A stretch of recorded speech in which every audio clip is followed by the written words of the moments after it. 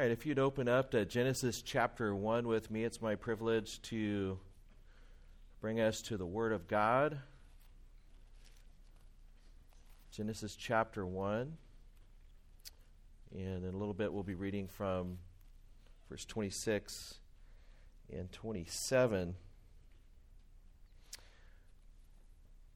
My wife and I, those of you guys that don't know me too well, my wife and I have been here at Cornerstone for a long time. We actually met in 1993 in the college career group, and Pastor Milton married us in 1995, and we've had all of our 3 children here. In 1999, my wife came out of the restroom with a little pregnancy test that turned blue, and we both started crying, and we're rejoicing in this new life.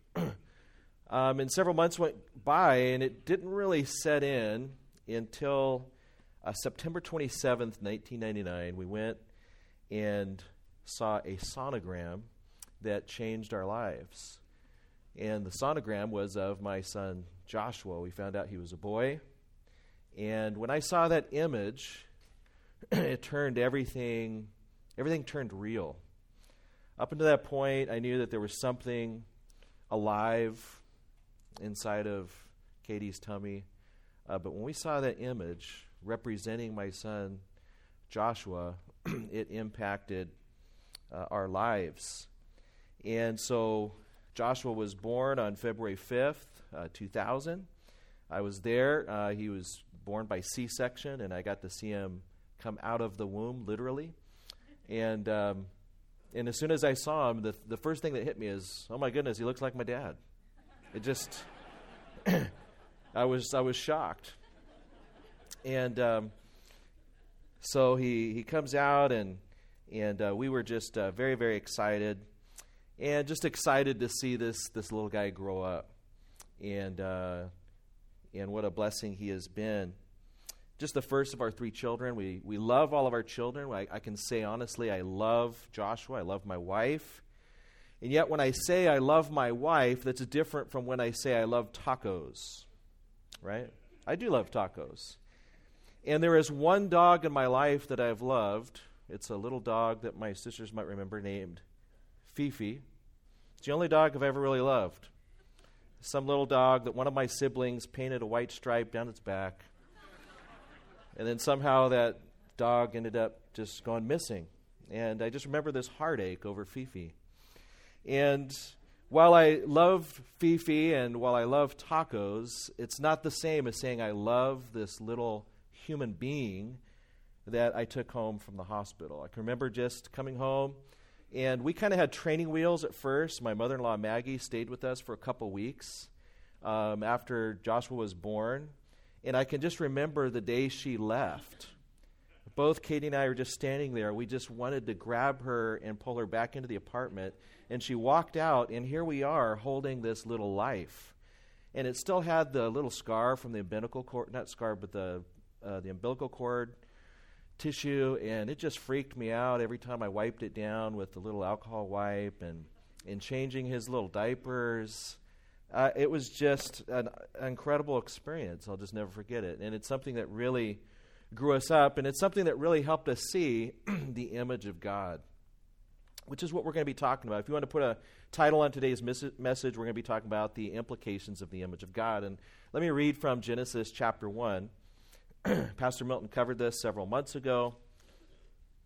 Genesis 1:26 says, "Then God said, 'Let us make man in our image, according to our likeness, and let them rule over the fish of the sea, over the birds of the sky, and over the cattle of all the earth, and over every creeping thing that creeps on the earth.' And God created man in his own image.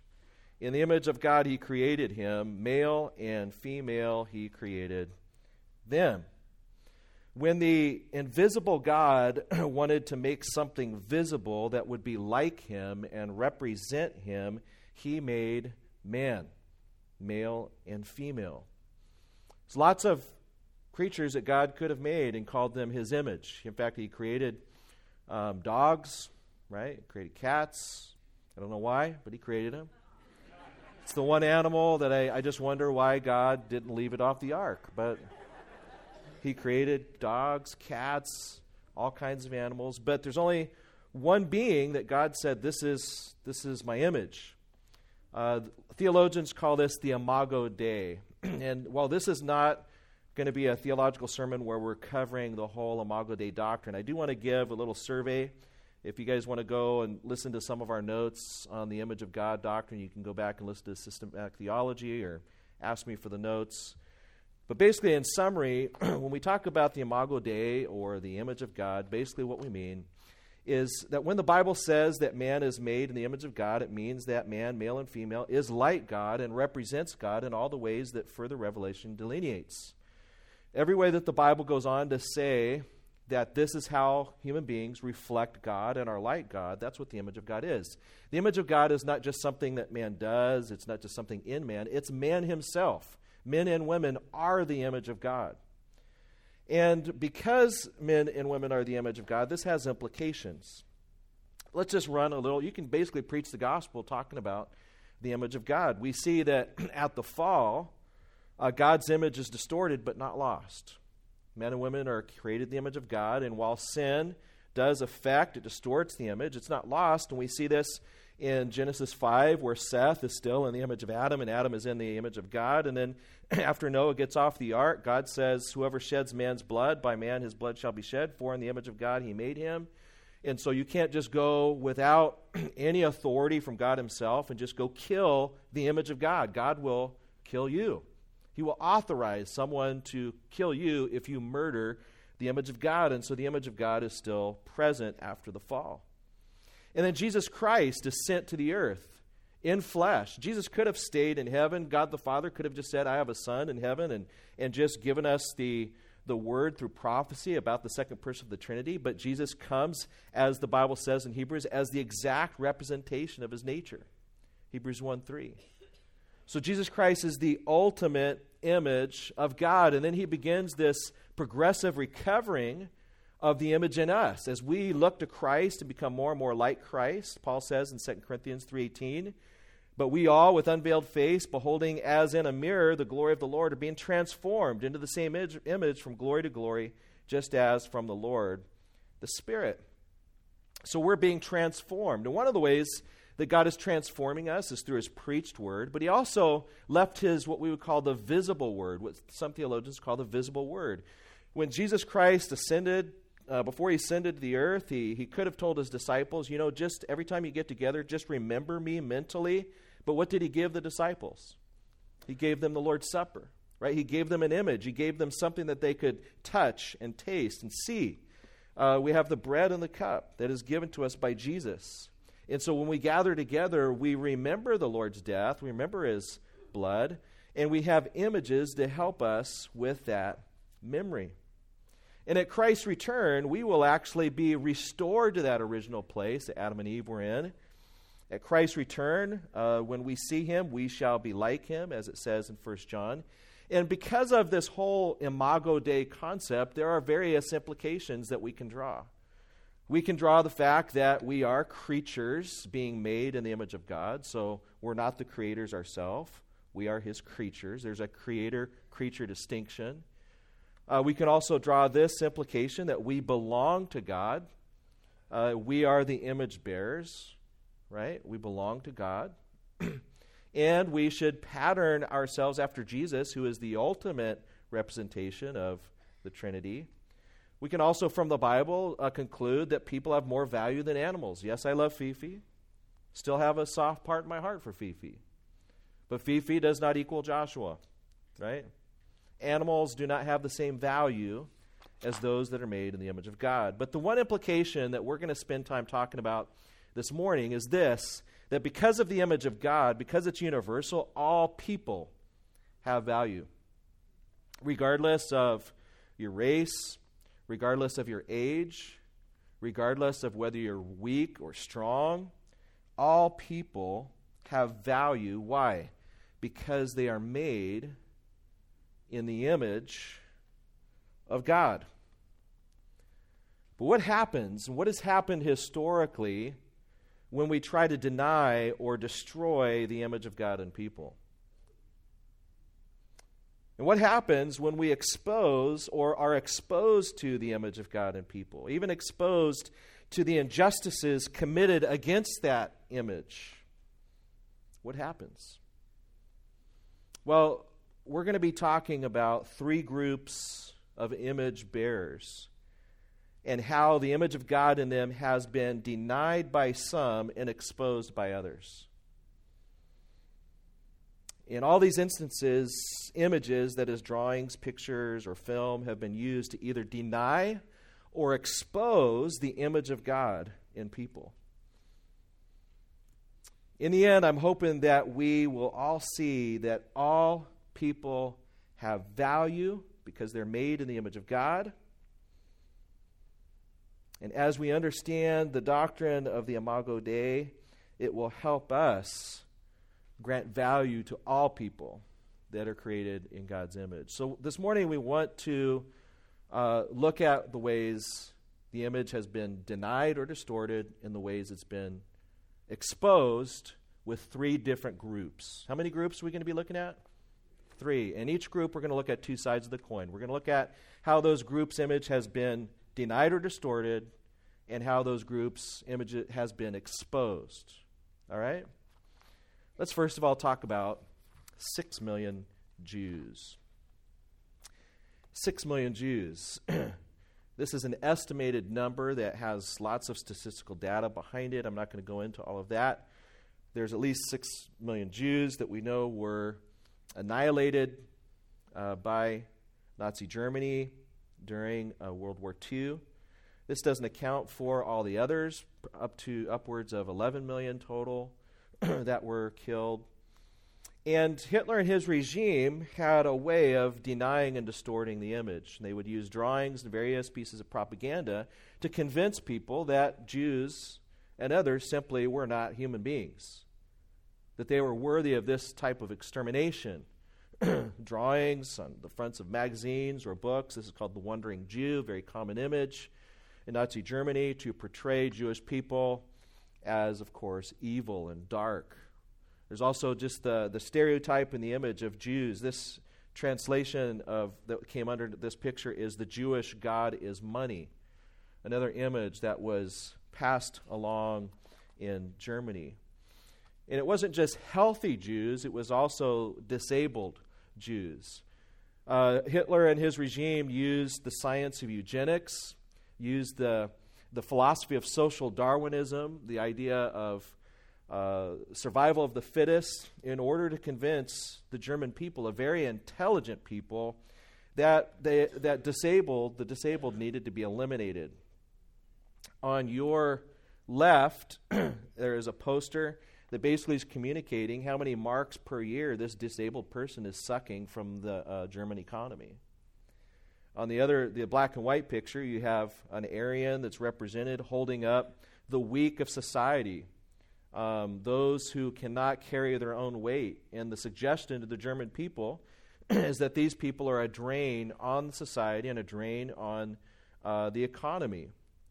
Another poster that was commonly put up in Germany portrays, if we continue to allow the weak and disabled to propagate, their population is going to go up and up and up. And if strong Aryan Germans don't populate at the same rate, they're going to be overtaken and overshadowed by the weak. And so the implication is eugenics. We need to apply social Darwinism to the equation. We need to eliminate the weak. The strong live, the weak survive. We have this struggle for life. Mein Kampf, My Struggle, that Hitler wrote based on the philosophy of Spencer's social Darwinism, is we have this struggle for life that is going on. And we are going to eventually, the strong will survive and the weak of necessity will die. And we need to actually come alongside of Mother Nature and help that process to occur. This is the engineering, the social engineering, the eugenics that was being applied in Germany. It's interesting that in 1933, in Nuremberg, we'll talk about Nuremberg here in a little bit, the Nuremberg Party rally, Hitler proclaimed this, quote, higher race subjects, higher race subjects to itself a lower race, a right which we see in nature and which can be regarded as the sole conceivable right because it's founded on science. And so Hitler had established this idea. The Nazis believed that they were simply applying facts proved by science to produce a superior race of humans as part of their plan for a better world. The business of the corporate state was eugenics or artificial selection, its politics as applied biology. And so part of their propaganda campaign would also be to take pictures of the mentally disabled, for instance, try to cast dark light on them. There's a movie that Spielberg, I think, reviews actually on on the special features of one of his films, where he talks about these films that the Nazis would put together to try to test lighting to see how they could make mentally disabled people look as dark as possible and sinister as possible, and show these films in the movie halls to convince Germans that these were bad people that needed to be eliminated. This is just one picture of a film that goes on for about an hour. After the war, many people still have no idea what has happened with the concentration camps. The thing that we consider to be common knowledge now was still fairly unknown to many people around the world. Enter General Dwight Eisenhower to the theater as he begins to survey the damage that was done by the Nazis. He is shocked and appalled. In one of his letters, famous letters to General Marshall, he says this: "The things I saw beggar description. The visual evidence and the verbal testimony of starvation, cruelty, bestiality were so overpowering. I made the visit deliberately in order to be in a position to give firsthand evidence of these things. If ever in the future there develops a tendency to charge these allegations to propaganda." Eisenhower, as he was seeing these atrocities, he foresaw a day when people would say the Holocaust never happened. And we're in that day today. In fact, if you go online and just Google Eisenhower propaganda, you'll find all kinds of sites that will say Eisenhower was part of the whole propaganda. They'll say that he was part of it. These visions were so overpowering that Patton could not enter several of the places that Eisenhower went to take photographs. Think of this. Battle-hardened George C. Patton said he would get sick to enter some of these places. So Eisenhower and others began to document just the rings of Jews that had been taken off, that had been gassed in gas chambers. Eisenhower had about 80,000 feet of movie film taken that was edited down to about a 1-hour documentary called Nazi Concentration Camp. And it was this film that was actually shown at the trial at Nuremberg after World War II. Raise your hand if you've seen the movie Judgment at Nuremberg. I would recommend that everybody in this room see that film. It is a great film on propaganda. One of the things that really hits you in this film is as it portrays it's taken from court transcripts, but as it portrays this trial, the lawyer who is defending the German officers who participated in the atrocities, you find yourself finding that this guy's making a lot of sense. Maybe these officers should be let off. Maybe they really haven't done anything all that bad. And then come the movies. And once they began to show the movies of Jewish bodies by the thousands being dumped into ditches, it was the end. Right there at Nuremberg, where Hitler had pronounced his scientific eugenics, these officers were judged and they were hanged, many of them. And it wasn't the publications in the newspapers, unfortunately. It wasn't the print. It was seeing the atrocities that had been committed to the image of God. And so showing the atrocious images reminded people of the image of God in these Jews. And so I'm going to show a few graphic images here that were taken by Some of these were taken by Eisenhower, some of them that were part of the Warsaw Ghetto and so on. But these were the types of things that FDR at first, Franklin Delano Roosevelt, at first he had put a ban on the press early in the war and didn't want certain images to be seen. And then at some point during the Pacific Campaign, he felt like that the energy for the war was waning and said, we need to allow the American people to see what's really going on. And so he allowed this really infamous picture of 3 dead soldiers on the beach in the Pacific Campaign. And it just awakened people to the fact that this is real. This is really happening. Up until that point, people didn't realize, a lot of people weren't realizing what was going on. And it was images like these that people began to see that began to awaken them to the atrocities that had gone on. This particular picture, the back of it says the last Jew in this town. And it's written in celebratory fashion. People began to see images that what had really happened in the Warsaw Ghetto. And people just could not deny the humanity in the image. And once people began to see the images that Eisenhower and others, really hundreds of others, thousands of others had documented, it was undeniable that an atrocity had occurred, that we have people who are not animals. We have people that are not just weak, who need to be crushed underneath the feet of the strong, that people began to see that this was a horrible, horrible atrocity.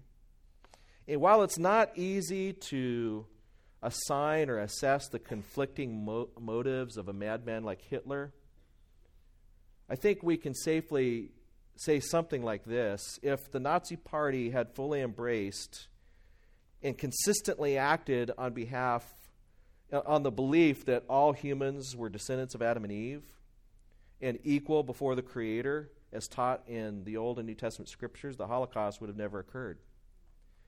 If the Nazis and Hitler really believed in the image of God, this would have never happened. But they convinced themselves that the Jews, that these disabled, were just animals. No more than animals. And so this was able to occur. 20th century is known as being the bloodiest century in human history.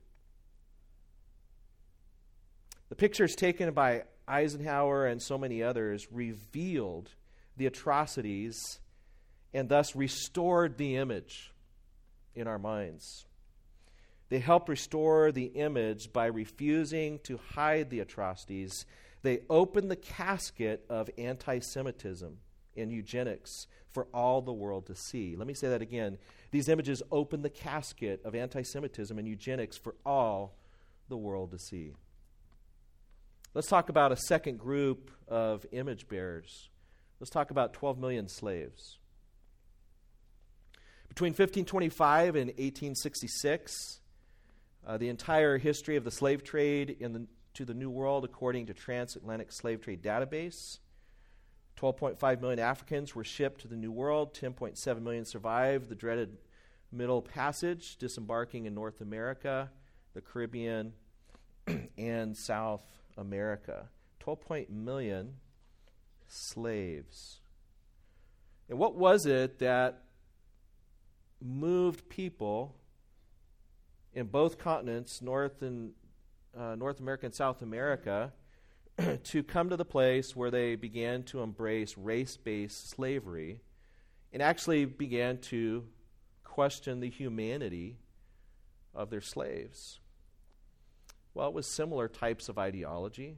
People began to see, there began to creep up ways to explain why that African Americans could be treated as thus, that basically African Americans are just lower evolved lower evolved animals. We have apes, and then we have African Americans, and then the highest, most evolved race would be the Caucasian race. And so people began to give scientific and even biblical responses to race-based slavery. There were movies that came out after the Civil War. The Civil War is fought. You think, all right, that's the end of slavery. That's the end of racism.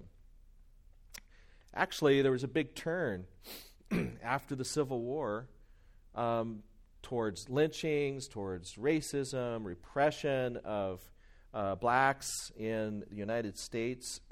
One of the most influential films at the turn of the century is called The Birth of a Nation. Raise your hand if you've ever seen this film. Okay, just a few of you. The Birth of the Nation was a huge hit. Silent film, came out in 1915.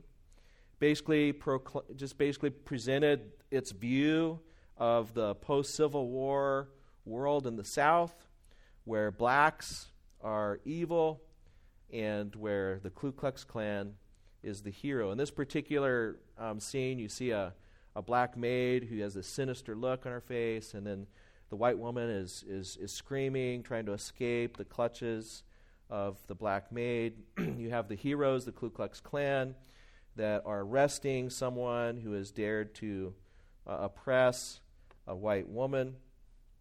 You know, if this was just a fringe group that had seen this film and basically everybody just kind of laughed it off, that'd be one thing. But in March of 1915, there was a special screening of this film for the President of the United States, Woodrow Wilson, who reportedly said this: "It is like writing history with lightning, and my only regret is that it is all so terribly true." That's from Woodrow Wilson. This film portrayed what would happen if African Americans were allowed to be part of Congress and to desecrate the Senate. They'll just be eating chicken and putting their bare feet up on the desks of Congress and desecrate that sacred office. There are other types of cartoons that just try to portray African Americans as stupid and as animals and basically denying them the image. It's no surprise that after Birth of a Nation that you see a rise in the Ku Klux Klan, you see a rise in lynchings, and you have one of the darker periods of American history. But along in 1955, we have an amazing turning point in the history of the United States. And that happens with a young man named Emmett Lewis Till and his mother, Mammy Elizabeth Till. Raise your hand if you've heard of Emmett Lewis Till. Oh, I'm very grateful that some of you know who this guy is. Young boy, approximately 14 years old. He's from Chicago. He goes down to Money, Mississippi to see relatives. His mom warns him to be careful as he heads down there, that it's not the same. He goes down, hanging out with some friends, goes to Bryant grocery store, kind of like a 7-Eleven, goes in to buy a stick of gum. The stories are a little bit different exactly what happened. Some people say that as the 21-year-old wife, Carolyn Bryant, as she put the change in his hand, their hands touched.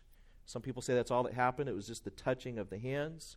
Some people say that that Emmett whistled at her or made a comment towards her.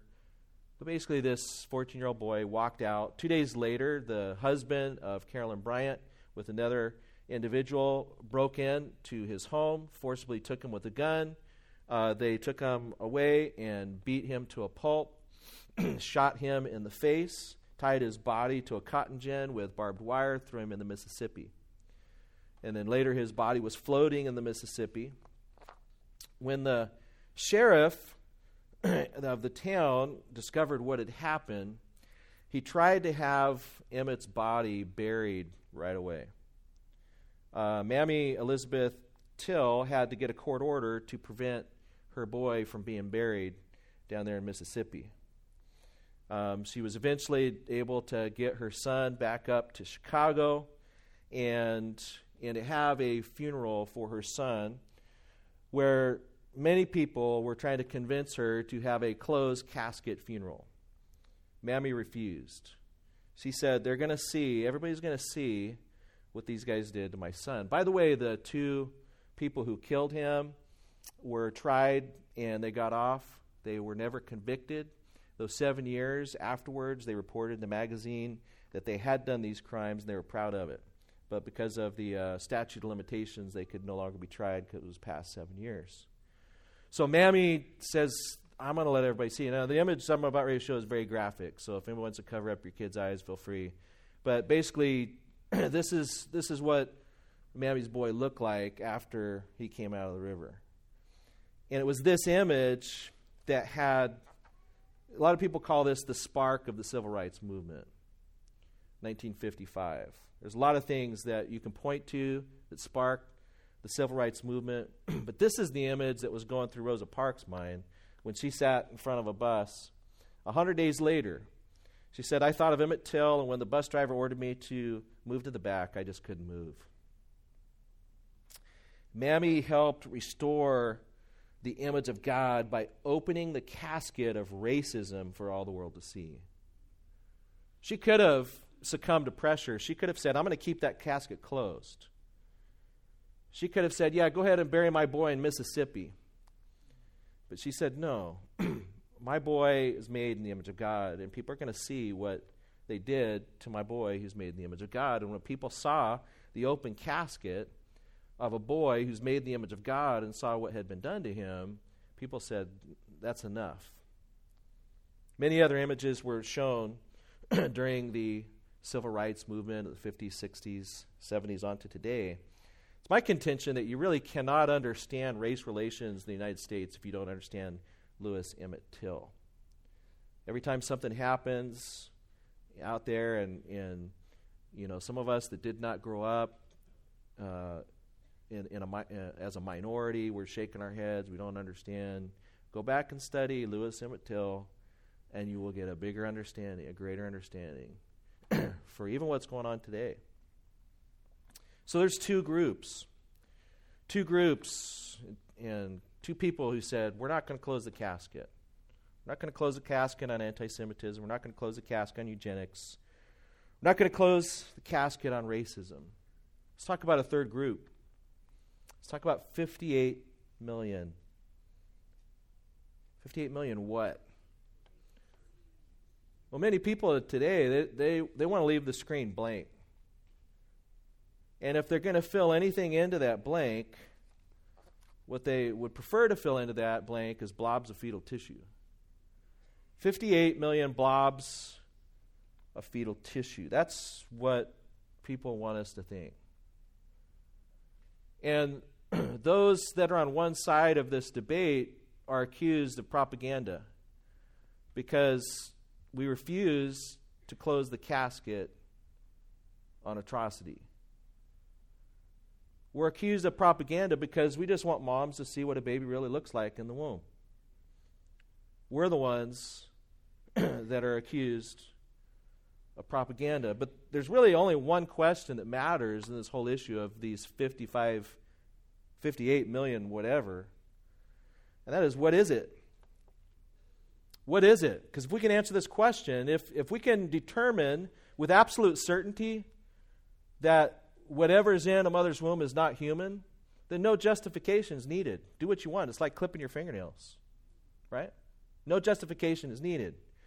But if we know with certainty that what resides in the womb of a woman from the very beginning is a human being, then no justification is adequate. So what is it is the question. And you know, we carry on debates in print, we speak. Seth Gruber came down here and spoke, did a great job at our apologetics conference.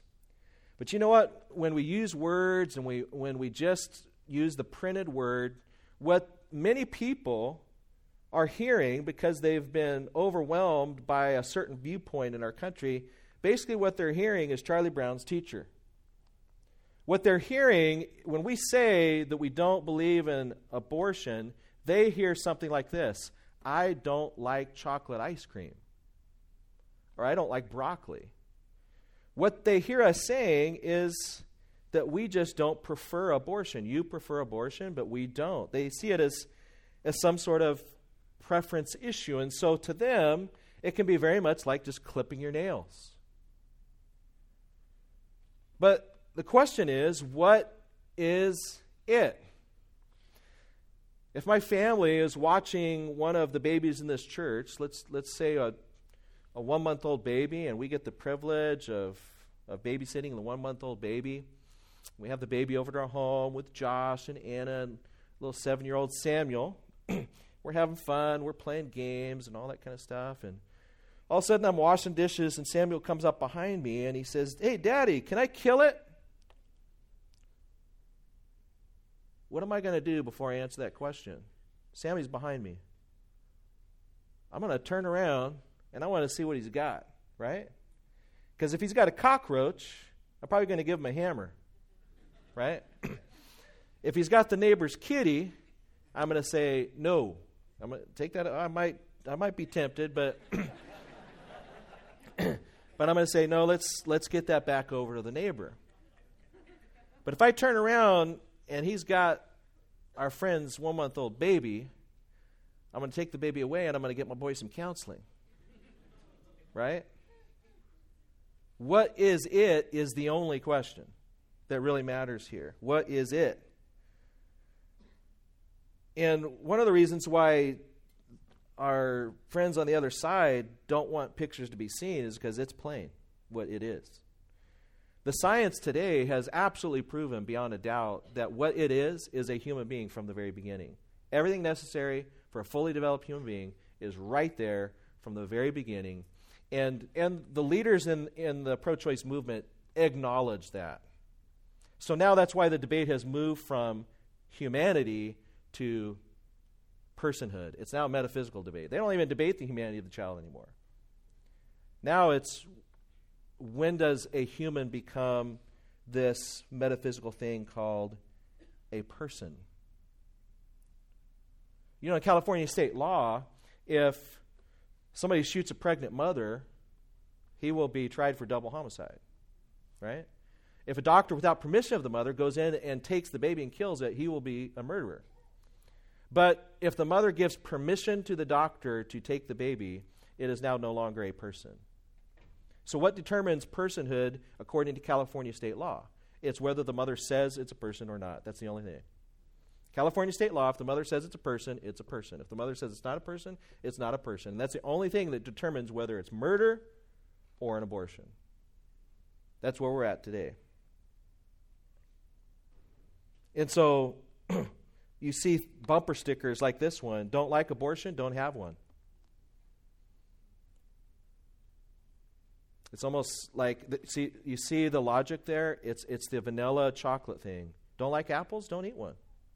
What if we change that to say, don't like domestic violence, don't beat your wife? That's the type of category we're talking about. I'm not talking about whether I like apples or not. We're talking about, is it okay to beat your wife? The type of category, we need to clarify the moral reasoning in this debate. The type of category we're talking about is it okay to torture toddlers for fun? That's what we're talking about. Is it okay to torture toddlers for fun? We need to clarify the moral question. And virtually every pro-choice argument can be answered with the toddler response. It's called trotting out the toddler. Somebody says, how dare you tell a mother and her husband or boyfriend what they can do or not do in the privacy of their own home? Who are you? And then very lovingly and gently you can just say, well, is it okay for me and my wife to kill our 2-year-old in the privacy of our own home? Of course not. Well, then privacy was never really the issue, was it? It wasn't privacy, it's what is it. You're granting personhood to the 2-year-old, but you're not granting personhood to the person in the womb. That's the only question that matters. It's not privacy. Somebody comes along and says, how dare you tell this woman who is impoverished, who doesn't barely have enough money to feed herself, that she has to have this baby? To which you very lovingly respond and say, if my wife and I no longer have the funds to raise our 2-year-old, can we lay them out and expose them to death? The obvious answer is no, you can't. Why? Because it has nothing to do with poverty. It has to do with personhood. They're granting personhood to the 2-year-old, but they're not granting personhood to the infant in the womb. That's the only question that really matters in this debate. But see, people don't see that. because the casket has been closed on them. Scott Klusseldorf says this, he's an amazing speaker, pro-life advocate, says, if Christians do not lovingly but truthfully open the casket on abortion, our nation will continue to tolerate an injustice it never has to look at. We're talking about 58 million little boys and little girls since 1993, Roe versus Wade, who systematically have their arms and legs torn off and are killed. 58 million is only 3% of the abortions in the world. Since 1980, there have been 1.4 billion abortions in the world. Think about it. When we stand before the judgment seat of God, and God looks at our generation, and he looks at 1.4 billion human beings made in the image of God, people who have been ripped to shreds, what will God have to say? You know, the other side of this debate, they're free to show their images. They have no problem showing their images. They show up at a protest for the funeral of Dr. George Tillett, who we think was a horrible guy, right? And what's the one image they show? Is somebody standing out saying, God sent the shooter, God hates baby killers, God hates you. That's the image that the media is more than willing to show. But for some reason, they don't want this shown. This is propaganda. 3D and 4D images. You stand up and you show 3D and 4D images, and people call it propaganda. But the statistics tell us that, and one of the reasons why they're afraid of these images is 90% of women who are intent on having an abortion, once they see this kind of image of their baby, they will not have an abortion. 90% will not have an abortion once they see this image, because there's no way to deny that this is a person. This is a real image, 4D technology. You know, September 11, 2001 killed 3,000 Americans and injured many, many more, but every day 4,000 American babies are killed. 4,000. And yet they're afraid. This is propaganda. It's propaganda to show triplets in the womb like this. Is this propaganda for us to reveal to mothers and people that your baby out of the womb, your baby in the womb is a person? It's a beautiful, beautiful thing. Is that propaganda? Are they able? Why can they show the images, but we're not allowed to? Back in 1986, show you just a little bit of some history in my family. In 1986, a girl, my sister. This is like a year before Melissa got pregnant. Part of her testimony. Actually, a little less than a year later, this softball player was going to be pregnant at 14 years old. And for one reason or another, she was convinced that she needed to go have an abortion. That was what needed to be done. But on her way to the abortion clinic, somebody just very lovingly stopped her and said, "Hey, would you like to see some pictures of what your baby looks like right now at 14 weeks?" She says, "Yeah," and she saw a picture of a 14-week-old baby in the womb. And once she saw that picture, she's like, "That's it. We're going home."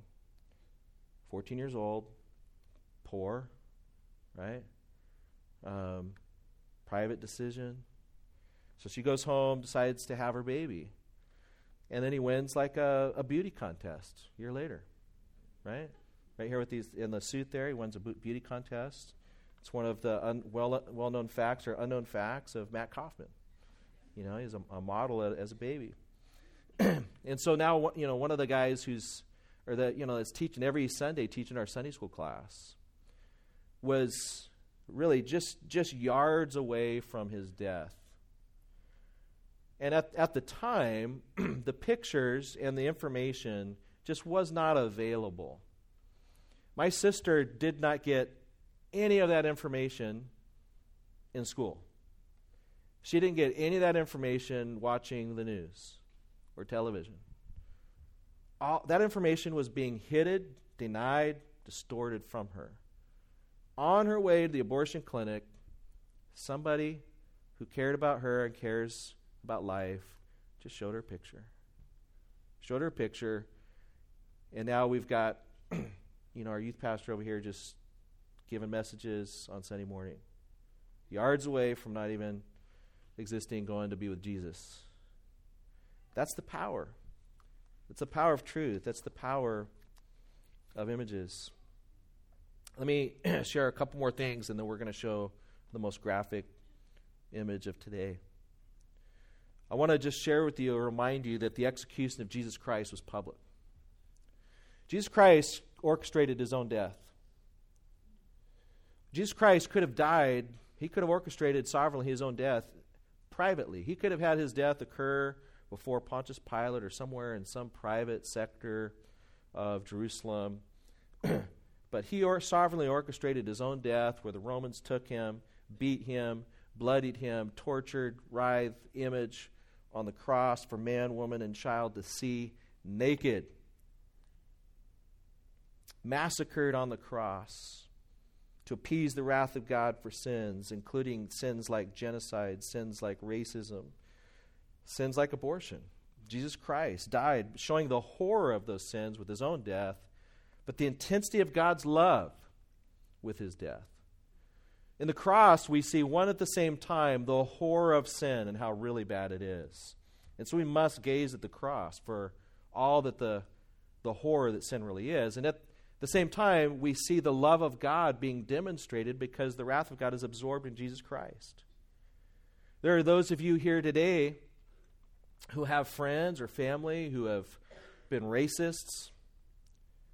Maybe in your own life, you've had hateful feelings or feelings against somebody of a different race. African Americans, Jews, Hispanics, what have you. Whites. Maybe you know someone who has had an abortion. Maybe you've had an abortion yourself. Jesus Christ, the death of Jesus Christ demonstrates two very clear facts. One is, yes, our sins are horrible and worthy of the death of Jesus Christ. But the second thing that Jesus' death demonstrates is that our sins are not so horrible that they cannot be forgiven. Yes, the sins of abortion, the sin of racism, the sins that we've talked about today are forgiven in Jesus Christ. If you just call upon the name of the Lord Jesus Christ, you can be rescued. The rescue of sin is a great comfort to us. We need to comfort people who have been through abortions. And I'm going to recommend a little bit later. Actually, I'll recommend it right now. Article, you can go to carm.org. Matthew Slick has a wonderful article on how to speak to mothers who've had abortion. You can go to abort73.com. It's an excellent website to both talk about the issue of abortion and also find comfort. But that doesn't change the fact that we need to throw the casket off the sin. If showing the images that Eisenhower took helped cause social change, if Mammy's image of her son laying in the casket helped spark social change, we dare not keep the images of abortion hidden behind a casket. And so what we're going to do is I'm going to show you the exact same short movie that we showed at the Apologetics Conference. It's a 55-second movie. It's going to show what abortion really looks like. You can close your eyes if you wish, but we're going to take 55 seconds to take a look at this.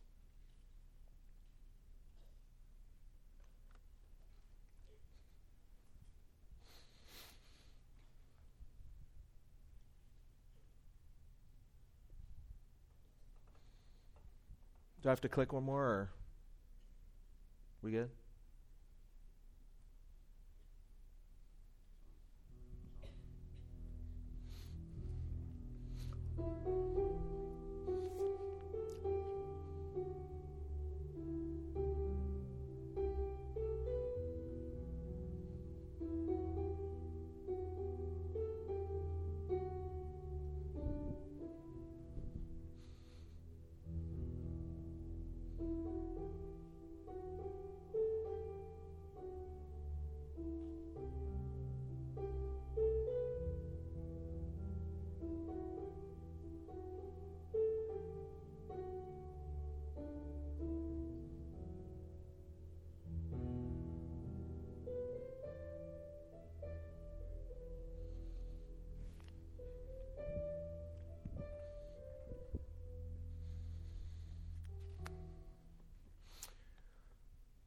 William Wilberforce, who is a leader in the abolition movement, was insistent on having artists that would draw the horrors of slavery.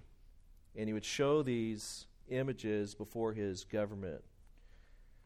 One of the things that he said is, "You may choose to look the other way, but you can never say that you did not know."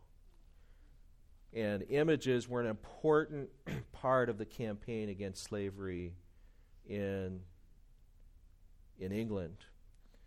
And images are an important part of the campaign against the murder of young boys and girls in the United States and around the world.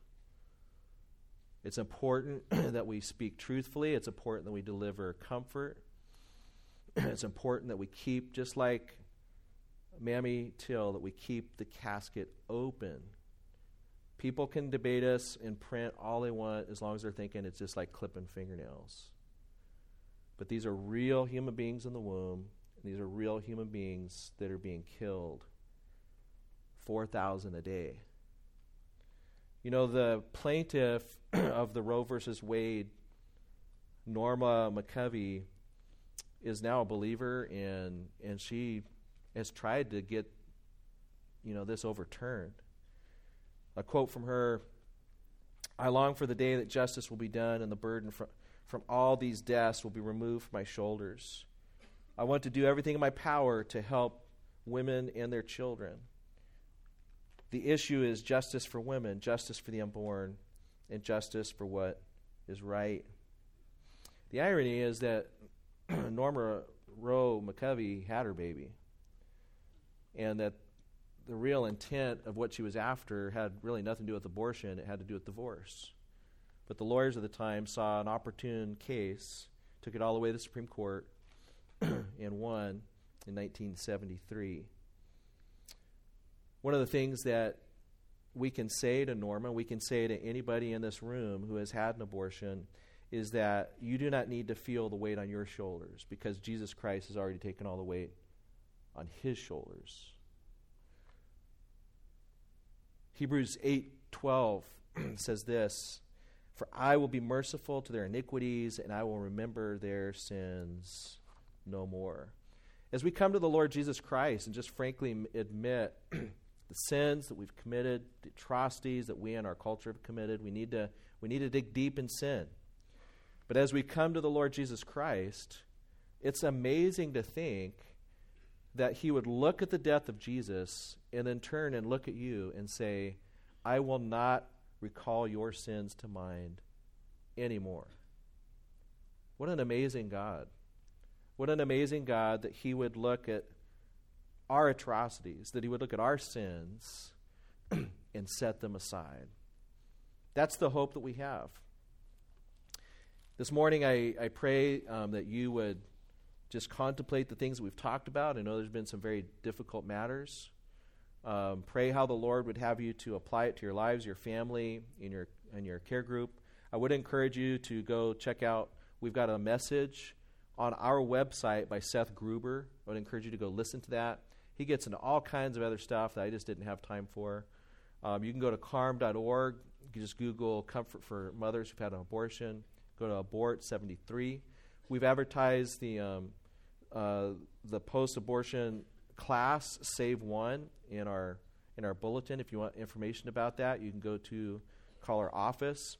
And also Pastor Milton talked earlier just about the opportunity to give to San Bernardino Pregnancy Resource Center. San Bernardino Pregnancy Resource Center is a place right over here in San Bernardino that's situated right next to a Planned Parenthood, where mothers will go in and they can get an ultrasound. They can see their baby in 4D or 3D, and they are ministering to women. And so what we're taking up for our Agape Fund offering here the first week of February, all of that is going to be going to the San Bernardino Pregnancy Resource Center. And so it's one of the ways that you can participate. We have a number of our people here at the church that volunteer over at the San Bernardino Resource Pregnancy Center. It's a great place where you can minister and really be part of the solution. We know that not everybody is called to pro-life ministry, but all of us can pray, all of us can give, and all of us can support this very, very important cause. Let's pray. Lord, we just cry out with Job, who said, "Did not he who made me in the womb make my servants? Did not the same one form us both within our mothers?" We've been all made in your image. Help us to retain that image in our minds when we think of people around the globe. Really, it doesn't matter if they're believers or not. It doesn't matter if they're male, female, old or young, weak or strong, whatever their ethnic background. Every person is valuable because they're made in your image. We thank you for Jesus Christ, who is the exact representation of your nature. Now that he came, lived a perfect life, and died a horrible, gory, bloody public death for us, so that we could see the seriousness of sin, but also see the intensity of your love for us. We ask, God, that you would just bring comfort upon those that need the comfort of your Spirit. Pray that you bring conviction upon us that need convicting. We pray, Lord, that those in our midst who may not know you, that they would come to know you today. They would call upon the Savior as their Savior. And we pray all this in the name of Jesus Christ our Lord, and all God's people said, amen.